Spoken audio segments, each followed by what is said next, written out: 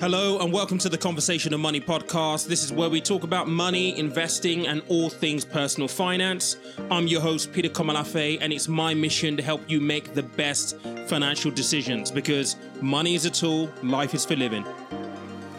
But first, a couple of words from me. If you don't know already, I have a new monthly magazine which is now out. You can go and join that magazine subscription list. It is free at theconvo.io. That's theconvo.io.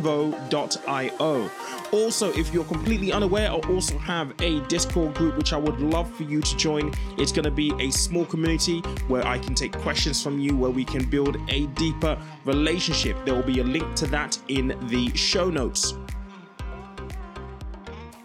All right, good morning, everybody. Welcome back to the podcast. I hope everyone had an amazing weekend.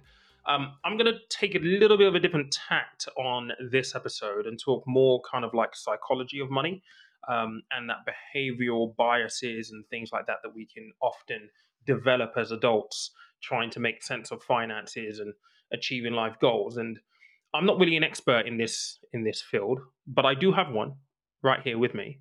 Who is going to share a wealth of knowledge because, this is what she does. And I attended a talk maybe a couple of months ago now, and she gave a really, really interesting insight into the mindset and psychology of money from a behavioral point of view. And that's what we want to kind of get into this week. Not for a very long time, but I'm going to let her introduce herself. Krystle McGilvery, welcome. Hi, thank you for having me. Thank you. Not a problem at all. So why don't you give you an introduction to yourself for the listeners? Okay, I was doing this the other day actually, and I was like, "Oh, there's lots to say." So have you got it down yet? I don't think it's perfect. I'm getting there. I need to condense it a bit more. I've been around for a long time, guys. So Krystle McGilvery, yes. I'm the director of a company called Mind Over Money. Strapline, you could call it humanizing finance. So it's the human element of finance, financial decision-making, optimizing wealth, but, starting with you. So my areas are finance, accountancy, behavior. Ultimately, I infuse money and psychology. I work with people one-to-one. I do group work. I work with private organizations. I am a chartered accountant as well. So I worked in industry for, I think it's 12 years now, overseeing the finance of billion-pound companies. I'm also a CBT coach, a director of 2 not-for-profit organizations. And because I realized that this plays a large part in what's got me here, I also share that I was recently diagnosed with dyslexia and ADHD. And I think I saw that post actually on LinkedIn as you shared it. And I was like, it's amazing, right? Because you didn't know, but it hasn't stopped you in any way. And I think you made a really good point in that post saying, well, actually, you didn't know, so you just went for it. But had you have known, would you have got this far? It's chicken and egg, isn't it? Yeah, this is it. And I think there's so many factors, which is ultimately how I see everything in life, right? There's so many factors at play with the decisions you make about everything. So there are some people who learn these things and it hinders them, it cripples them, and they it's almost like their wall for life, and they don't try as hard. But there's others who get that news and are like, no, this is not winning. I'm winning. I'm going to achieve all these amazing things regardless. So I actually don't know. All I know is that, having the diagnosis really gave me maybe a bit more confidence in terms of the way that I do things, which I know have been different to others, that actually, no, Chris, you're a superstar. And that's why. That's how I framed it. I don't know. Yeah. See, I've never had that test at all. And I've always been interested to know if I would come out on any spectrum in any way, shape or form. Yeah. Because like in school, like I hated maths. Then I had a period where I was really, really good at it. Yeah. And then sometimes, I don't know, the way my brain works, it wants to skip ahead. Like even when I'm reading something, I don't fully read it. Yeah. I try and pick out a few words, make up the sentence. Yeah. But I don't know. I don't know. Is that normal? Is that weird? I don't know. This is the thing. And this is the thing, especially with the ADHD part, my friend was like, oh my God, that makes so much sense. She's a psychologist as well. So she's like, why didn't she see this? But she knows she's the friend who's always saying, Krystle, calm down. As you can see with my list of the things I do, I don't think that's everything. I like to be busy. But back to your point about reading really fast, and I know we're not even talking about money yet, but just looking at the things I do, like day to day, like in a supermarket, I need to be in and out. Any obstruction physically, it's like, oh my God, I need to get out. Or, you know, reading a book. I struggle to read books because I get bored. So I do Audible on speed times 2 if I can. 1.75, but times 2 just to get through it, you know? I'm exactly the same thing when it comes to books. I'm like, get to the point. Like, get to the point. I want to get to the good bits. I don't want to go through all the fluff, right? It's so funny, but then it's funny, and just to give insight to the others, because when I speak about this, people are like, oh my God, I'm the same. So my dyslexia is not in reading or writing or anything like that. It's in memory. So my short-term memory is not very good. So although I whiz through these books because I'm impatient, fundamentally, I don't remember them. So every time I read a book, I've written a whole load of notes on my phone because I have to. Otherwise, it just doesn't stick and I have to go back. So again, you know, like what you were saying about, you know, being diagnosed later in life, what I've clearly done is found ways to make it work for me. You know, so I can achieve what I've set my mind to. I'm going to find a way to make it work, which I think is ultimately what we have to do. Exactly. I mean, I think as human beings, we're wired to solve problems. That's what it's all about at the end of the day, isn't it? We come up against something, we find a way around it. We find a way to make certain things work. Yeah. That's really, really interesting, actually. Really, and it does tie in quite nicely into the whole. We're talking about the mind and the brain there. It does actually tie in quite nicely to the psychology. Because I guess your psychology is, you know, I never knew about it. It hasn't hindered me psychologically. You've always found a way for it to work. And I'm interested to know, because obviously we've known each other for maybe 2-3 years now. Yeah. And you were interested in the psychology part and you started to study for it. How have you found the connection between money and psychology? Because I've always been really, really fascinated. If I think back to my earliest memories of money, I remember probably the earliest thing is my foster parents' house in Hastings, and knowing that actually my mate Glenn next door, his dinner time was different. Like you could smell the stuff coming out of the house. And then we would be in like hula hoops on toast and stuff like that. And that's my earliest formation of like, I think we're poor type thing. And then I fast forward, then I get to Nigeria, then it's like, and I remember actually when I was 8 years old, I actually went home one day and asked my mom and dad, are we poor? Are we rich? And I remember them laughing at me at that point. And they were like, oh, you have no idea what you were talking about type thing. So I'm always interested to see how it actually works now that you studied it. Would love to hear your insights on this. Yeah, I mean, so my studies is in behaviour, you know, across the board. So I could go off and go into healthcare, for example, but I'm not. Money is my thing.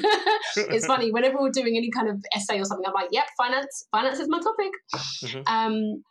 So ultimately, it's funny. So going back to where it became a thing for me is, I think I was buying my first property, and I'm sure I've shared this story before, but I was buying my first property. You know, I was on like 20 odd K, but I'd saved up like 20K actually to buy. And someone wanted to borrow, I think it was 3,000. And we're talking 10 years ago. So 3,000 was a lot of money then, right? As a 20-year-old. And, you know, they were going to give it back to me in a couple of weeks, and they didn't. I just literally got the key. So £3,000, I need that right now. You know, they'll give it back to me that month. They didn't. 2 months, they didn't. They actually still haven't, but I've got over it. But clearly I have to. But so as you can imagine, you know, again, so I say 3,000. Now that's about, I don't know, we'll do some inflation calculation, but let me just say 5,000 as to how I felt it at the time. And, you know, eventually I started to get really frustrated. If I'm honest, angry at the person, you know, where is my money? Well, what's the problem? And it got to the point where I was starting to get really heightened in anger and frustration. I was like, Krystle, just pause for a second. What is actually going on here? What is the problem that they have that they can't find the money to pay you back? And that's when I paused and literally spent a year and a half reading up about money psychology. And that's when I realized that financial decision-making, how people handle their money, you know, their wealth, comes down to psychology and how they feel and what they understand and what money means to them. And that's where it started. So kind of overall, it's realizing that almost ignore the money when it comes to how you are with your finances. It's not about the actual money itself. It's about you and where you are. Like you said, how you grew up, you know, the state of the economy at the time that you grew up, you know, your friends, your university life, what was the experience like? I've spoken to some people who've had some really horrible experiences at university because maybe they went to a really good university, but their parents were really poor and they didn't really have the funding. They could barely get the bus or the train to uni. Some really difficult situations. And ultimately, the work I do starts there. Starts by really diving into you, what you feel about it, what did your parents tell you, what's your underlying beliefs? And then it starts to build a good picture that you can work on. It's really interesting you say that, because I said I've spent years trying to figure this out. Because, you know, like I said, memories and experiences, they form a massive part of the person that you become later on in life. Yeah. And if I recount some of my issues when it came to money, it was because I guess it's that I knew that there was never any money in my house. Like, Yeah. especially when I was in Nigeria, like if the number of arguments that I would witness in the household, and all of it was down to money. We didn't have enough money for food, or someone didn't buy that this sticks or with didn't you. buy that, right? Yeah. And I remember this, and things like, you know, kids with trainers at school, and it's like I've got like trainers that are 2 sizes too big that they bought me because you're going to grow into them. I'm right? size 5 now. I had size 7. Why? Yeah, you know, my long foot. yeah, and it's things like that that are deeply rooted. And then when I fast forward, and then obviously within our culture, you know, hip hop and all this type stuff kind of influences what you think you should do with money. I then get to Canary Wharf, and it's like I'm doing okay, but then I go and buy just nonsense. Yeah. And I'm like, now I can make sense of it because I'm in a position where I don't think like that anymore. But I'm just like, it is such an important thing to be able to catch early. Yeah. So that you can start to break it down and try and make sense of it in your own mind in order for you to implement changes that I think that you will need compound. in order to be successful. Yeah. And those changes result in compounding growth and wealth and all the good stuff. You know, that little change you make right now, if it related to you and your work, investing, if you can learn that, you know, about controlling impulse and, you know, I'm not going to go into your space and talk about, you know, buying and stuff, stocks and shares, but if you can make those decisions early because you're understanding the underlying things at play, it's life-changing, so life-changing. Absolutely. I mean, I've often given this example on Instagram, and I think this is really, really, I think a timely place to kind of share this number. So a lot of people would have heard me talk about the fact that when I was working in Canary Wharf, made a bit of money, I went and bought £1,000 worth of like Giuseppe trainers, right? This is in 2000 and this is 2015, right? 2015. Now, I actually did a video on YouTube like this week. I was talking about Tesla and the total return on Tesla between 2010 and this year, 2022. Oh, right? I don't know. 12 years, the total return was 18,000%. Now, yeah, right. It's crazy. So I've just done the numbers here. Oh, and that £1,000 that I put into the Giuseppe, I'm probably 5 years too late. So let's just say 10,000% return, right? That would be worth now over 100 grand. And I spent those on a pair of Giuseppe trainers. I felt that. That hurt me. I felt that right there. But it's true though, because obviously the mindset. I mean, I went through epiphanies and look, this has got to change and stuff like that. But you don't know any better. I have hindsight now as the main key and the component to be like, actually, that was such a stupid thing to do, just to look good and feel good momentarily. It's that psychological bit though, and I just think it's one of those vicious cycles I think it's easy for people to fall into. It is, because, you know, if we think, so you've got psychology, then you've also got sociology, right? And that's the part about fitting in with our peers. We want, you know, it's a human nature. You want to be liked, accepted, loved. So if we just focus on one small area when it comes to psychology and money, and like you're talking about buying those really expensive shoes, it's to signal to your peers, look, I'm doing good. Because they'll think that you are somebody worthy to be in their circle, to be communicated with, to be respected, all of those good things. That's natural. And it's unfortunate that one of the ways that we do that is by spending money when we could actually spend that money on better things. But, and there's extremes. So where people place a lot of value in that, social acceptance, all of that stuff, that's where it gets excessive and it becomes a problem. So there are so many areas in psychology where it plays out. And, in terms of the route to go and tackle it, it starts with you reflecting, really, just getting really honest with yourself. And then that in itself is a difficult task for a lot of people. A lot of people have gone through difficult things, and you want to just bury that away and kind of binge on rubbish TV or fast food or whatever it is, just to feel good in the moment.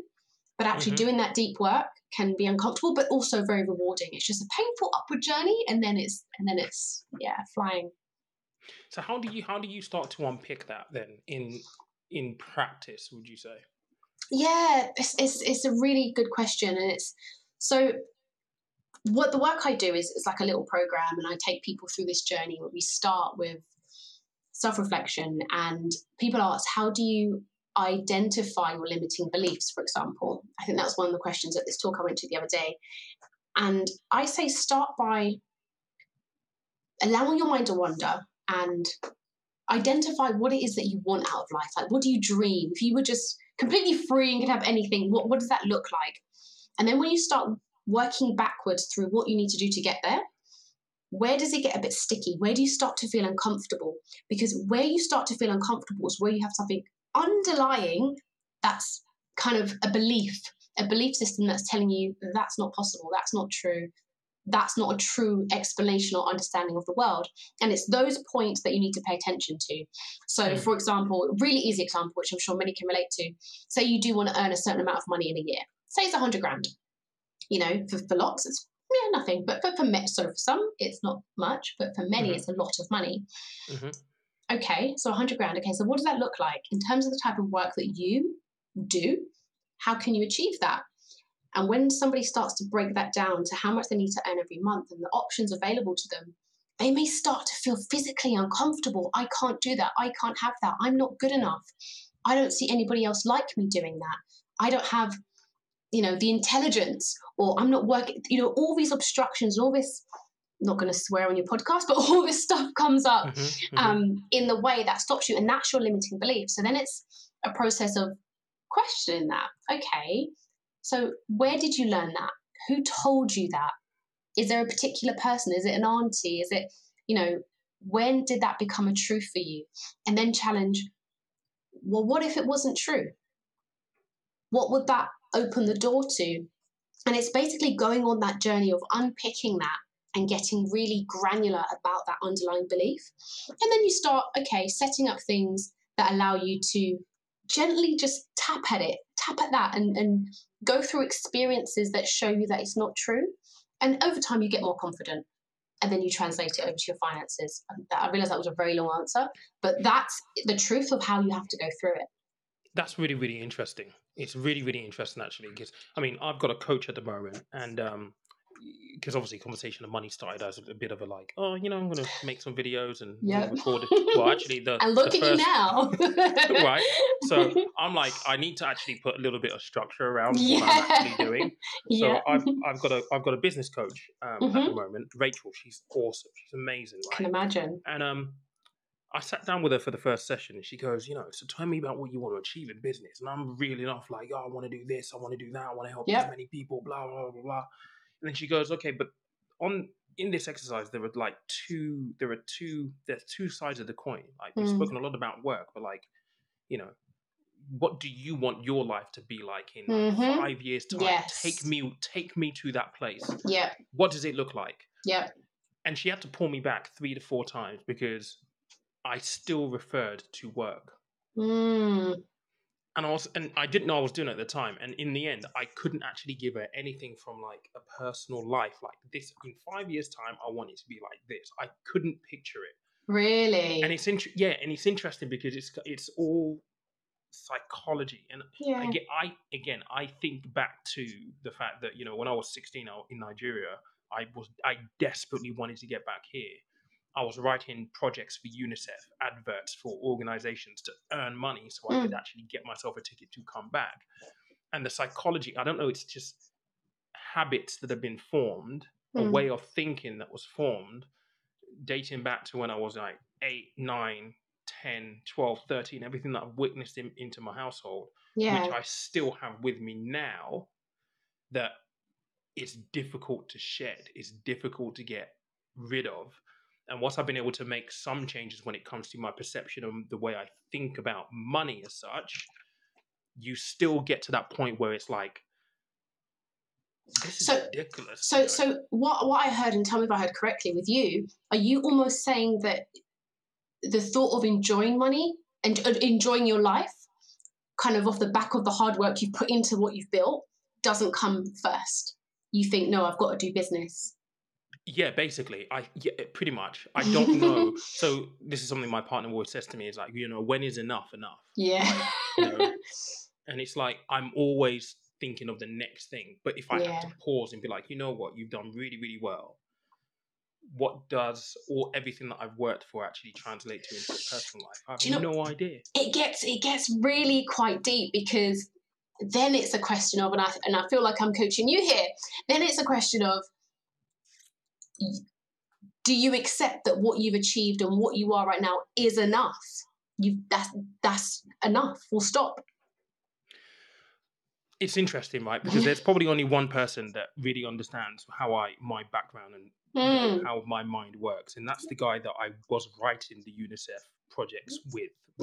And like, don't get me, we were 16 at the time. This is a very long time. There was no internet. Yeah. I mean, we had to go to libraries to get books to do the research to write these things. And he's now here in the UK. And I said this to him a few weeks ago. I said, look, mate, it's I don't understand.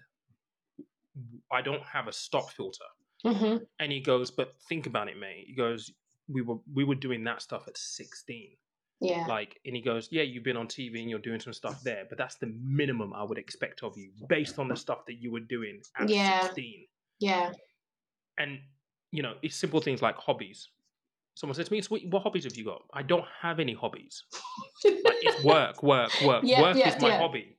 It's crazy. I admit I'm the same right now. Like, I've just started talking to my sister about getting roller skates because it looks cool. But I'm like, but who's got time to go and skate in the park? I've got so much I want to do. So I get it. I do get it.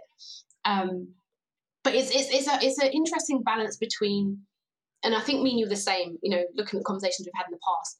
We allow ourselves to dream, think big. There's no limit, right?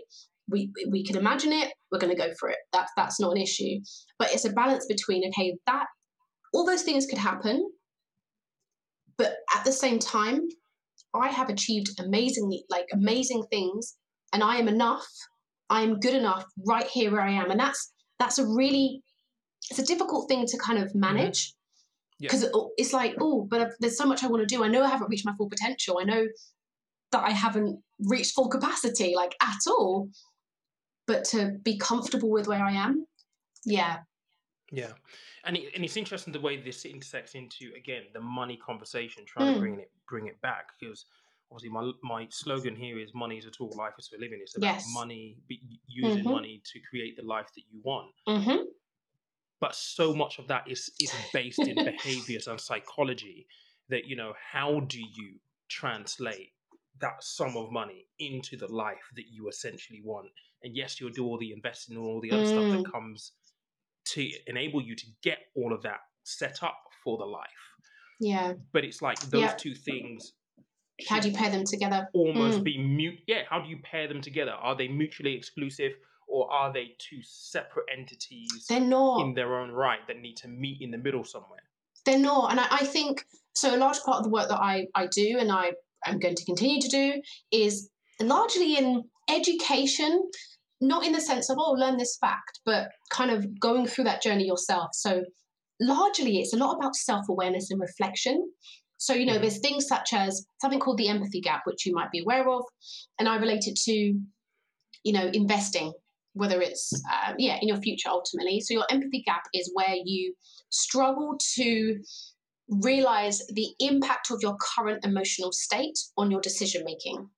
So, you know, and I'm sure we've all been guilty of this. We say we're going out tonight. We're not going to spend much money because whatever reason, but you go out, all your girls or your boys are out. On me, you know, we've done it. I remember one of my clients was the same. He spent hundreds of pounds and he, you know, goes home and feels terrible. But when we unpicked it, we also saw that he thought people would see him as a nice and good guy if he was spending on them, which again, it's psychology, right? But it's impacting your pocket.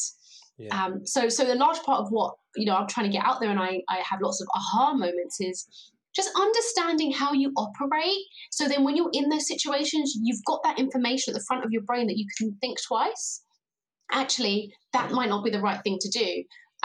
Or even other stuff, which I think you've even spoken about, or if you haven't, it totally relates, you know, availability heuristic, you know, the fact that just because you come across, because everyone's talking about it online, doesn't mean it's correct, true, and you should follow it.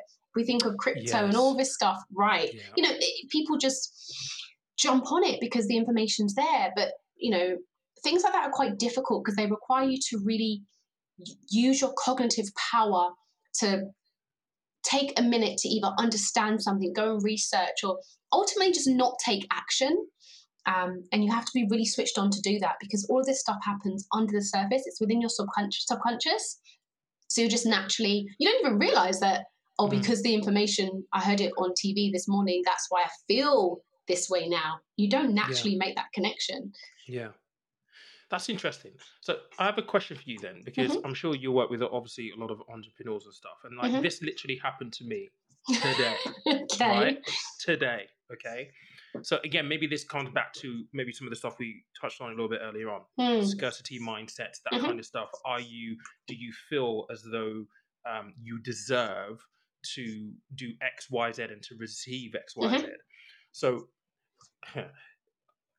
I was at an award dinner, right? And table, great guys, lovely people, all that kind of stuff. And it was like, oh, we should have a conversation. Well, yeah, let's, you know, hit me up on email. Yeah, we can have a little talk. Hit me up on email, had a little talk. You know, we'd love for you to do this. And, you know, we work with XX brands and we would really love to have your insights around, you know, what they can do to engage with my audience, right? So that age gap between, you know, 18 and 35 is where I'm at, right? And so all the way through this, it's kind of like, okay, well, you're asking for my time, that's fine. Organization, okay, cool. No mention of budget or anything like that. And I'm like, am I going to have to ask this question of what's the budget here? Yes. And when I did, it was almost like the assumption, oh, you're going to do it for free. And for some reason, I found myself thinking to myself, and you know what the positioning is? It's, you know, we give you exposure to brands that you may be able to work with in the future. And I'm like, well, when we were at the table, you knew who I was and I didn't know who you were. So my exposure is actually pretty good. Yeah. Right? But I found myself, and I wonder whether you find this with your business clients and entrepreneurs as well, that thing of you question yourself as in, actually, should I be doing this for free? Am I weird for actually saying I want to be paid for this? Do you find that? Yeah, totally. And that to me is like a confidence thing.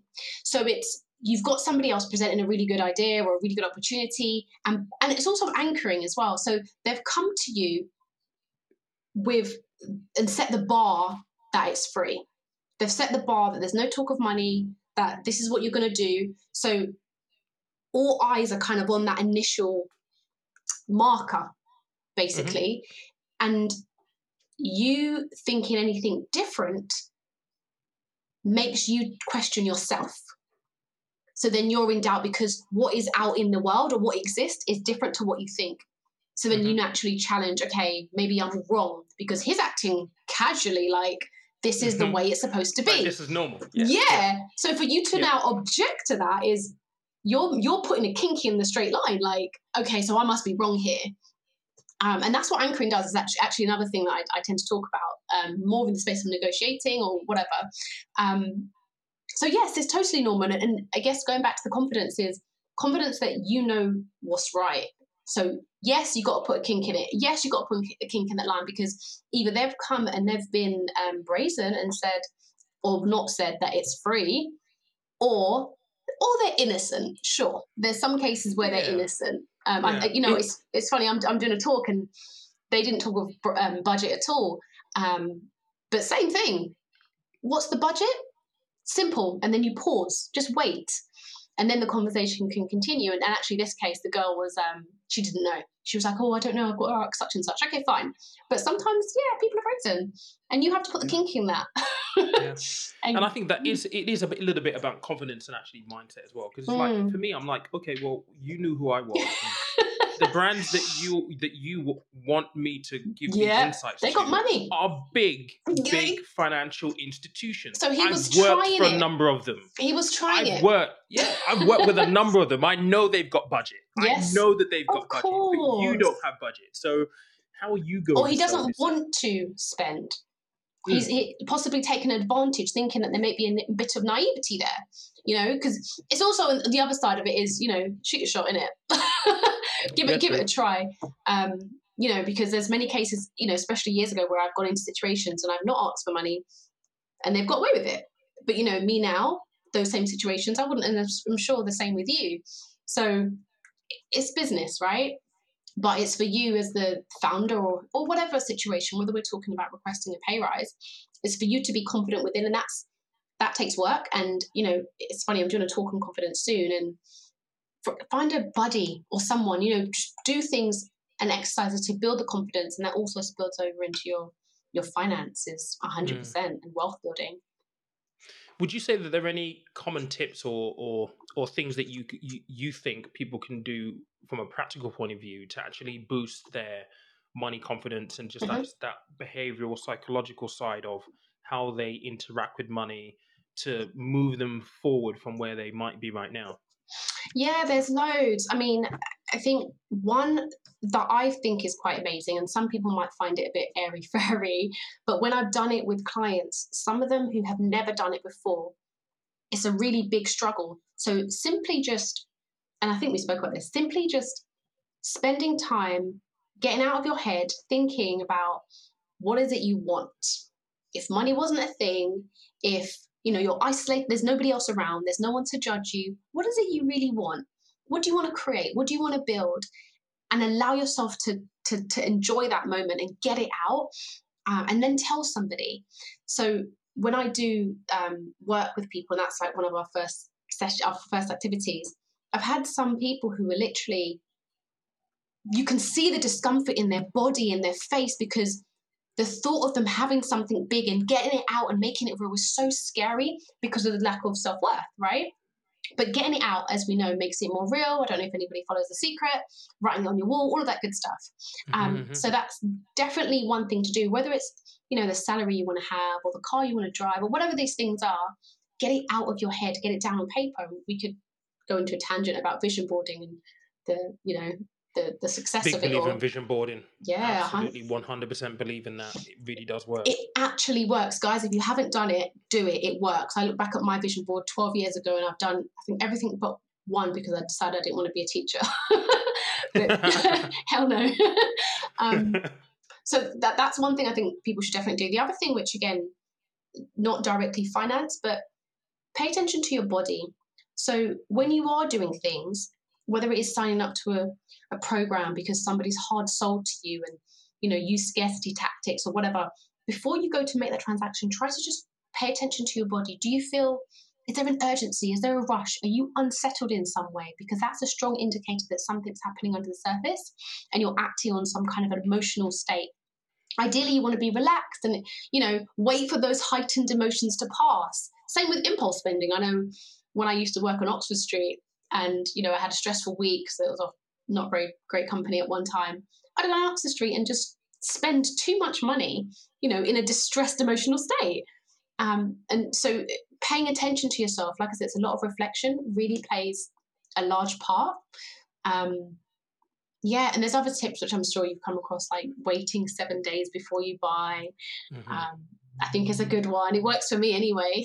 It definitely works for me as well. Just putting a sock in it and be like, because one of the things that I discovered just through the years was, especially after the whole Giuseppe episode, because what you talked about earlier around that social acceptance, it was pretty much that, if I'm completely honest. And I realized very quickly afterwards that I had buyer's remorse immediately, and then for me I was kind of like, okay, so I've just done this, and I didn't even think about it. I saw them, asked them, do you have them in my size? And because I'm a size 12, it's like, oh, I rarely find stuff in my size, so I'm like, got them, it's a sign. Exactly. So you put these points of affirmation in your head. If you've got this is, you've got you to have you it. qualify it. You basically qualify your actions with what makes sense to you. So you know, it was irrational, it didn't make sense in the grand scheme of things. You can see that now, but at the time you made it make sense, because if we think of cognitive dissonance now, we want to feel at ease emotionally with our actions. So without even thinking about, actually, I'm going to reference a really interesting study. Without even thinking about it, we create an explanation that makes our behavior be okay.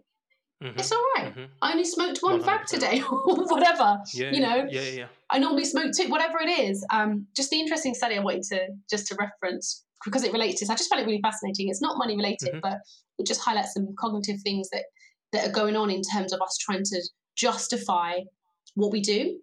They did this thing where they sat across the table from the participant and showed them two cards. On one card, say it was a man, not assuming any kind of preference, but say it was a woman, and they showed two cards. One of a man with blonde hair, one of a man with brown hair, and they made her choose which one do you prefer. They put the card face down and then slid across to her the opposite card. She then had to describe and say why she chose that card. In almost all the cases, they could answer the question explaining why they chose the card they didn't really choose. My mind is blown, literally immediately. Less than a second later, again, just clearly highlighting that our brain naturally, automatically justifies our behavior because we want to feel comfortable.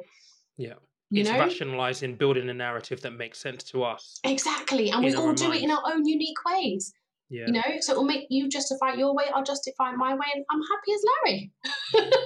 That's really, really interesting, because I know that I did that, and like when I look back at it, my one takeaway was, okay, so Pete, when you've got money burning a hole in your bank account, you're a little bit bored, and you're around like certain friends, you're really impulsive. Yes. And you buy impulsively.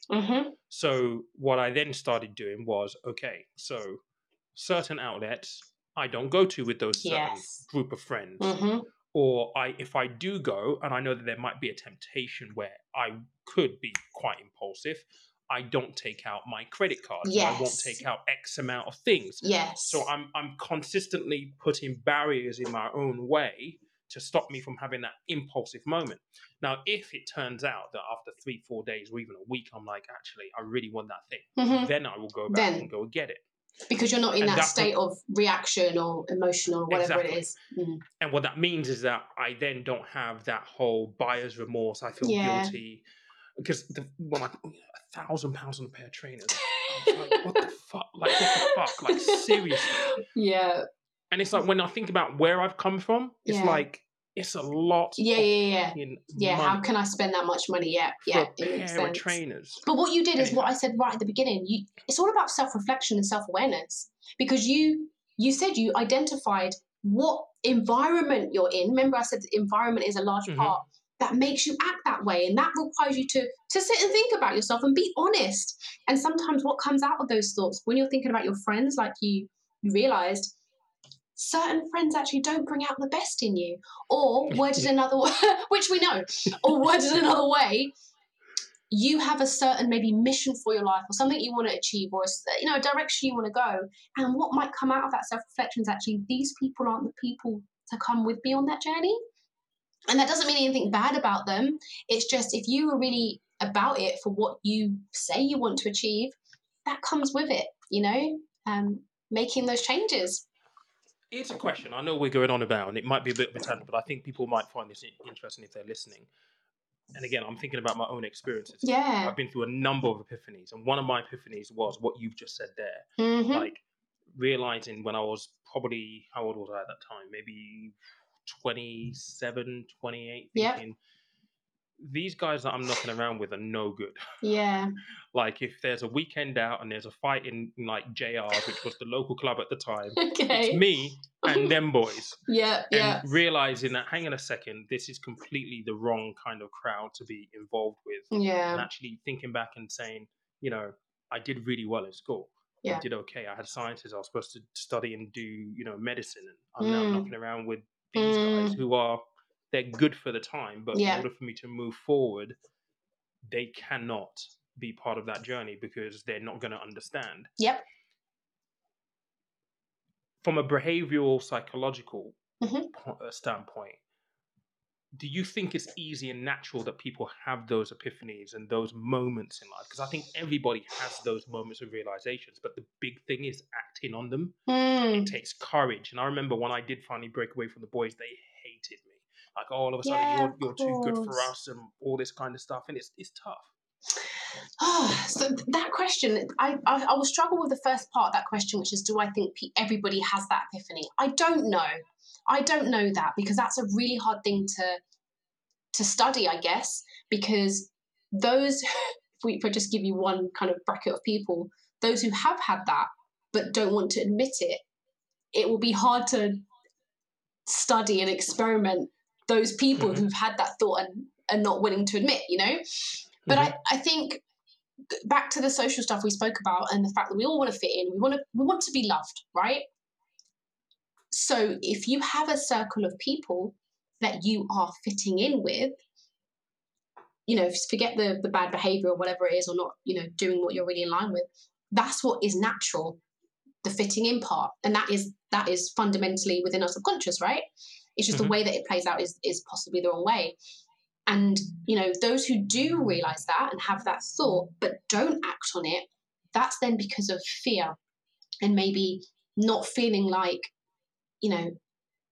anybody else would befriend them, or that there is anybody else to befriend, or what they've imagined in their mind in terms of the life they want is maybe not possible. So actually, I'm kidding myself. This is my circle. So as much as the little dream I have, I know I can't get there by doing this stuff. The breaking away and stepping into that new environment by yourself, because you will be by yourself first, right? When you start to make that change, until you build up your new circle. And I think that's what stops people, the fear of being on your own, the fear of not being accepted, all of that, I think, is what comes up and stops people. So someone like yourself who's gone and made that transition and thought, actually, I'm going to go for it. I'm going to go and pursue what it is I really want. That is you acting, even though the fear exists. You're like, nope, I'm not letting the fear overcome me. And yeah, I don't know if everybody has that thought. Really interesting. That's a hard one. Yeah, really, really interesting. And this has been a really interesting conversation as well, actually, to be fair. And hopefully people have found this useful. How do people find you, please, if they want to have coaching with you? Find me. Type in all the letters on the internet. I'm sure you relate to that. You've got lots of letters too. You can find me under my name, Krystle McGilvery, on Instagram. I have got a website, KrystleMcGilvery.com. My company is called Mind Over Money. I think all the addresses are We Are Mind Over Money. Again, talking about all the same things, whether I work with you one-on-one or in coaching or through your company. Yeah, get in touch. So you've heard it there. We could carry on having this conversation for a very, very, very long time. Yeah. But guys, if you have found this useful, informational, and actually eye-opening, I hope you did. Then by all means, reach out to Krystle. I'll leave all the links in the show notes and stuff like that as well, for you guys to contact her. But yeah, this has been really, really interesting. Thanks for making the time to come on. That's all right. And guys, look, cost of living and all that kind of stuff. is biting right now. Some of the psychological things, all of that, it matters now. It really, really does. And, it's really thinking about what it is that you need to do and maybe some tough decision that needs to be made. Mental fortitude is really important for that. So I hope you enjoyed it. Have an amazing week. Remember, money is a tool, life is a living. I will catch you next Monday. Thank you for listening to today's podcast. If you enjoyed the episode, be sure to check out other episodes and share with the people closest to you. New to investing? Check out Peter's course for first-time investors, designed to give you the foundation you need. If you prefer one-on-one coaching, book a complimentary discovery with the man himself. All links in the show notes.